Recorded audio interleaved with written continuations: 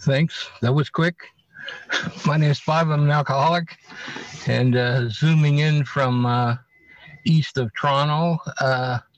I'm one of the people that really like Zoom a lot, and um, I'm delighted to hear that a lot of the secular meetings are going to continue uh, into the when we return to some kind of normal. But I'd like to thank Mark for sending me the email to watch my language.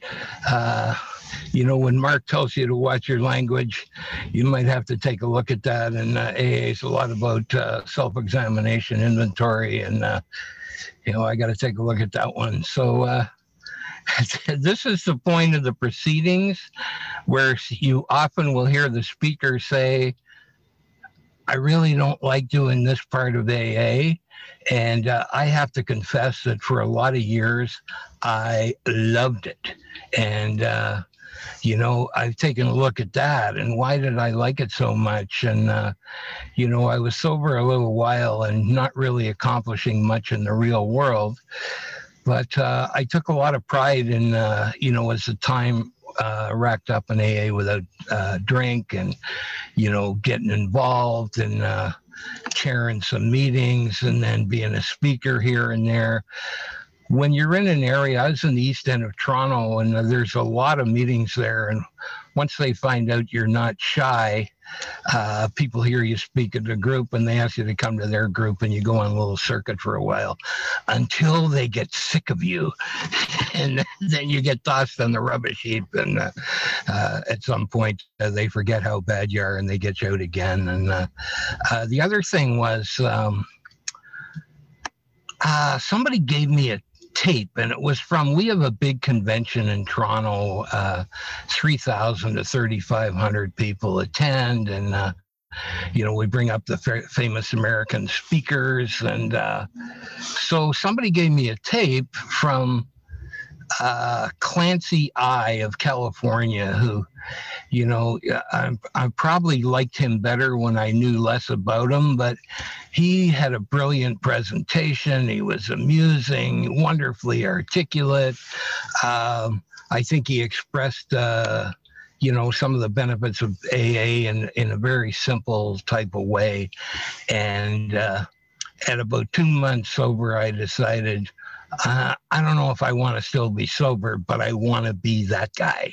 And I wanted to be that guy and going up. And I thought that would be great and get up behind the microphone and entertain people. And, I have a lot of fantasies. And in my fantasies, the groupie that followed me today wouldn't have been Charles. It would have been, Scarlett Johansson or somebody. But you take what you can get. And, So anyway, I start the speaking tour in AA, and I was always disappointed. And for year after year, I don't know if that's perfectionism, because I didn't work at it to get better. I just wanted to be wonderful, and there was no and every time I would sit down, I would go, oh, you left this out, you left that out, and I got some good stories, Anyway, what I learned over the years is people wished I would have left more out. And sometimes we have these big birthday celebrations where everybody gets up and talks about how the 1 year guy is, the cross between Jesus and, Mahatma Gandhi or whoever it is, and they've got the most wonderful program ever. And, 3 months later, we're looking to see where they went. They went graduated is where they went. But so anyway, those meetings drag on. And when you're the speaker at that, I did one a couple of years ago, and I spoke for 8 minutes, and I got a standing ovation and raucous cheering. And I don't think it was that I was in such brilliant form, but they were just so delighted that I finished real quick. And that can be a little humbling. I had an experience that took some of the magic off being a speaker. And so after waiting 27 years, after hearing the Clancy tape for the first time, I got invited to speak at the 2019 Ontario Regional Conference, a big Toronto conference I was talking about. And I immediately went home and my brain went into the 100-mile-an-hour rehearsal thing. And then I'm thinking, the conference is 17 months away. You can't start rehearsing now. And so I was able to shut that down. Anyway, 17 months later, I got up in front of a room with 900 chairs, and a lot of them were empty because I was an advertised atheist speaking at a conventional AA conference, and not everybody likes that. Anyway, I get up there to the microphone, and 17 months after being asked, and I'm thinking, I should have thought about this a little bit, and I hadn't. And so I was okay. I was less than brilliant. I was crushed, and my ambitions to be an AA speaker took a real hit that day. And I consider myself a decent AA member, especially in the secular camp. And, I've started a secular group. I participate in both secular and conventional AA. We're doing a lot more secular in the Zoom era. I've sponsored people and I had sponsors. And why I started a secular group, me and another guy, about 7 years ago, it's possible to navigate through conventional AA into sobriety. I did it. Many other people have done it, but it's difficult. And, a lot of people come here and they go to the regular meeting and they get reassured that, we're spiritual, we're not religious. And then in my area, 90-something% of the meetings close with the Lord's Prayer.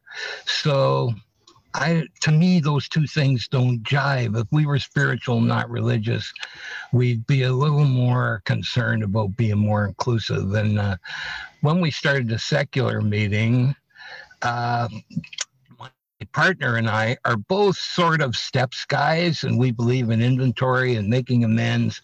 We think there's tremendous psychological benefit from a lot of the stuff.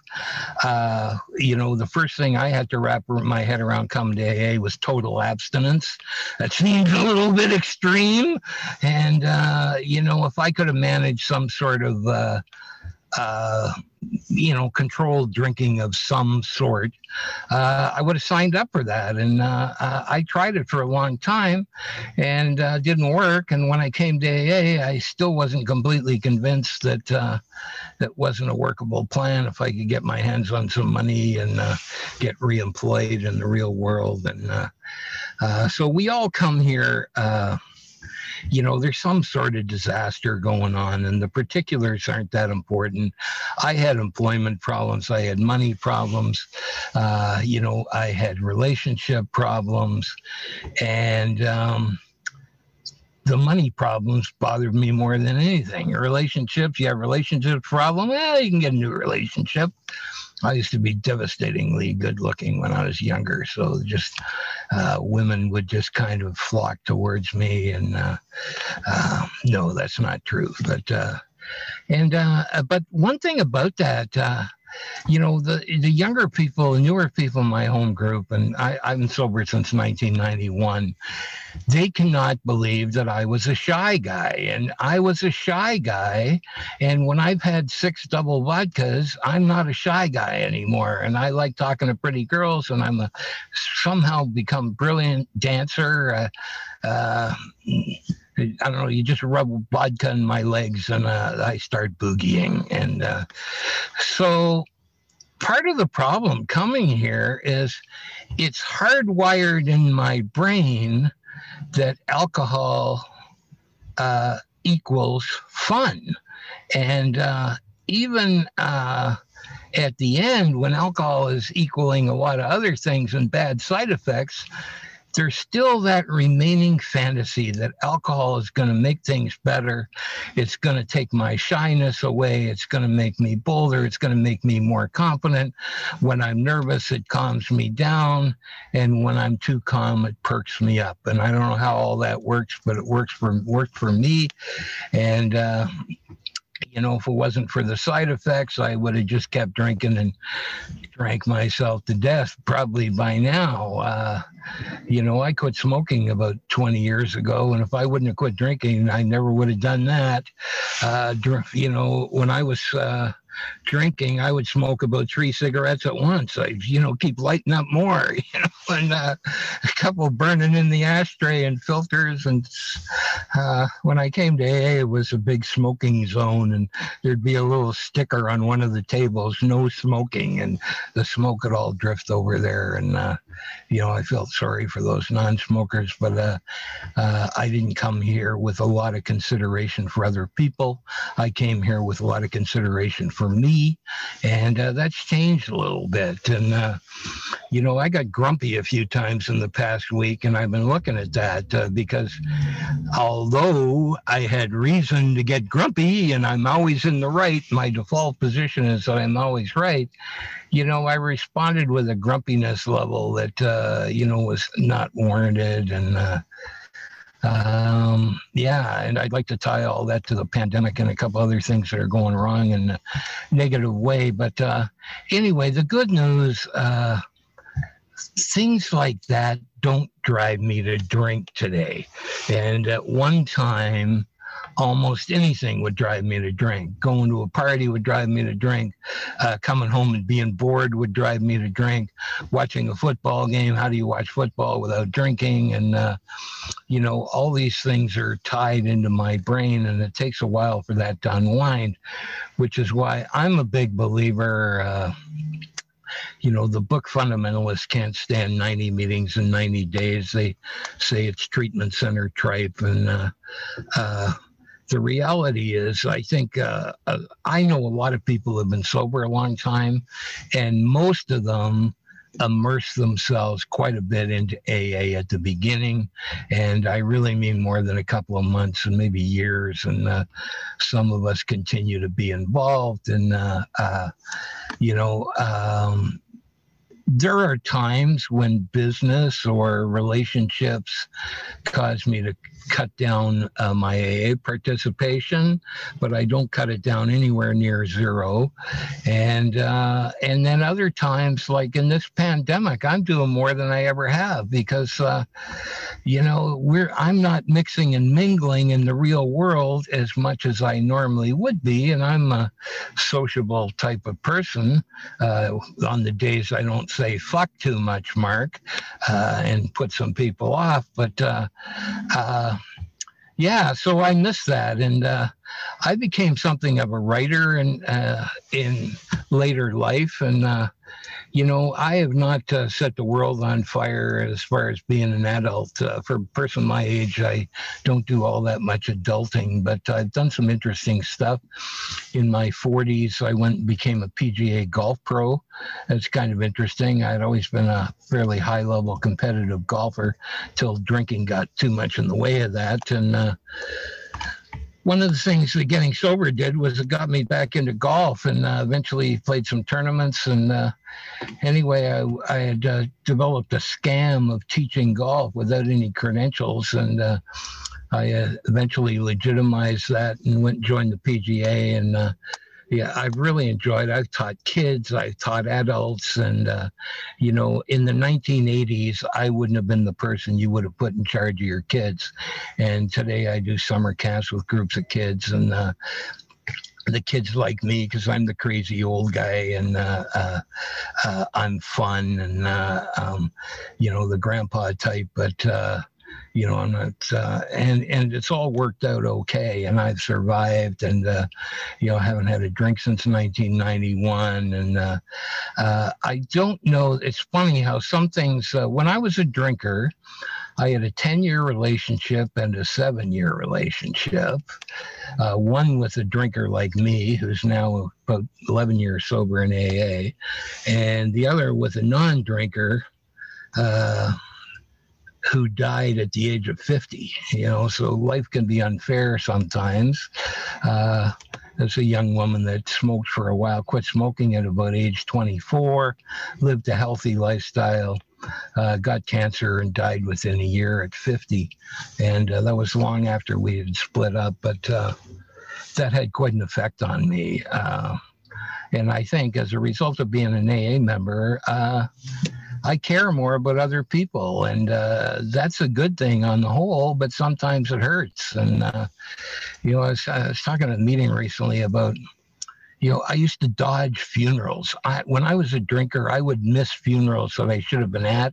At other times, I would creep into the door, sign the guest book, find another drinker like me, wave goodbye to everybody, and off we would go. And, there were hospital visits I should have made and didn't do it. And all because it's a bit awkward. I don't like feeling awkward. And, there's a lot of circumstances in life that used to make me feel awkward. And some of those I was able to fix by drinking, and it was socially acceptable to fix some of those by drinking. If breakfast makes you feel awkward and you fix that by drinking, that's not so socially acceptable. So be careful of that. You might end up in AA where they take the drastic solution of no drinking at all. And some bad news for the new folks, we even mean weekends. And so I've had an interesting journey. And at the age of 65, I published an AA history book that's been fairly well received. And through some miracle, we got Ernest Kurtz, a pretty famous AA author, and William L. White, who's written a lot about the history of addiction. And those guys were kind of a team, and they did the foreword to the book. And I've written 2 other books that are finished pretty much, and we'll try and get into publication. I hate all the technical stuff, and I've been having some technical problems and kind of hiding from that a little bit. But anyway, within the next couple of months, I've written a very interesting book, and you should all go out and buy 10 copies each, because when the fundamentalists, I've written a book about Bill Wilson. It's biographical fiction, and it's called The Secret Diaries of Bill Wilson, and he confesses to a lot of stuff. And so when the fundamentalists kill me, which they will, the value of these books is going to skyrocket. It's just going to be like art. When the famous artist dies, the paintings go way up in value, and you want to be the holder of about 10 copies of those books when that happens. Anyway, I didn't say anything too brilliant today, but it was fun to come and be here and be with you. I love the International, and glad you guys are doing so well in Ireland. I asked, my last name is Kennedy, and my father, before he died, my father was an AA guy, got sober in 1961. Conventional AA, didn't care much either way about God. They said, get with God. He said, okay. And his son was a little more belligerent. But so a long history in the AA, in the Kennedy family. So I asked my father before I died, I said, when did the Kennedys come from Ireland? He said, they didn't come from Ireland. They came from the United States, and that was the time of United Empire loyalists. So we go back a long way here. So if I come back over there, you might not treat me like a native citizen. We got a little, I'll end with a little Irish joke that we tell in Toronto. I heard a speaker one time, he gets up and he says, I'm of Irish descent, and, the way we talk about Irish people, you'd think every person in Ireland was an alcoholic. And I visited Ireland recently, and I can guarantee you that they have non-alcoholics there. I met both of them. Thank you.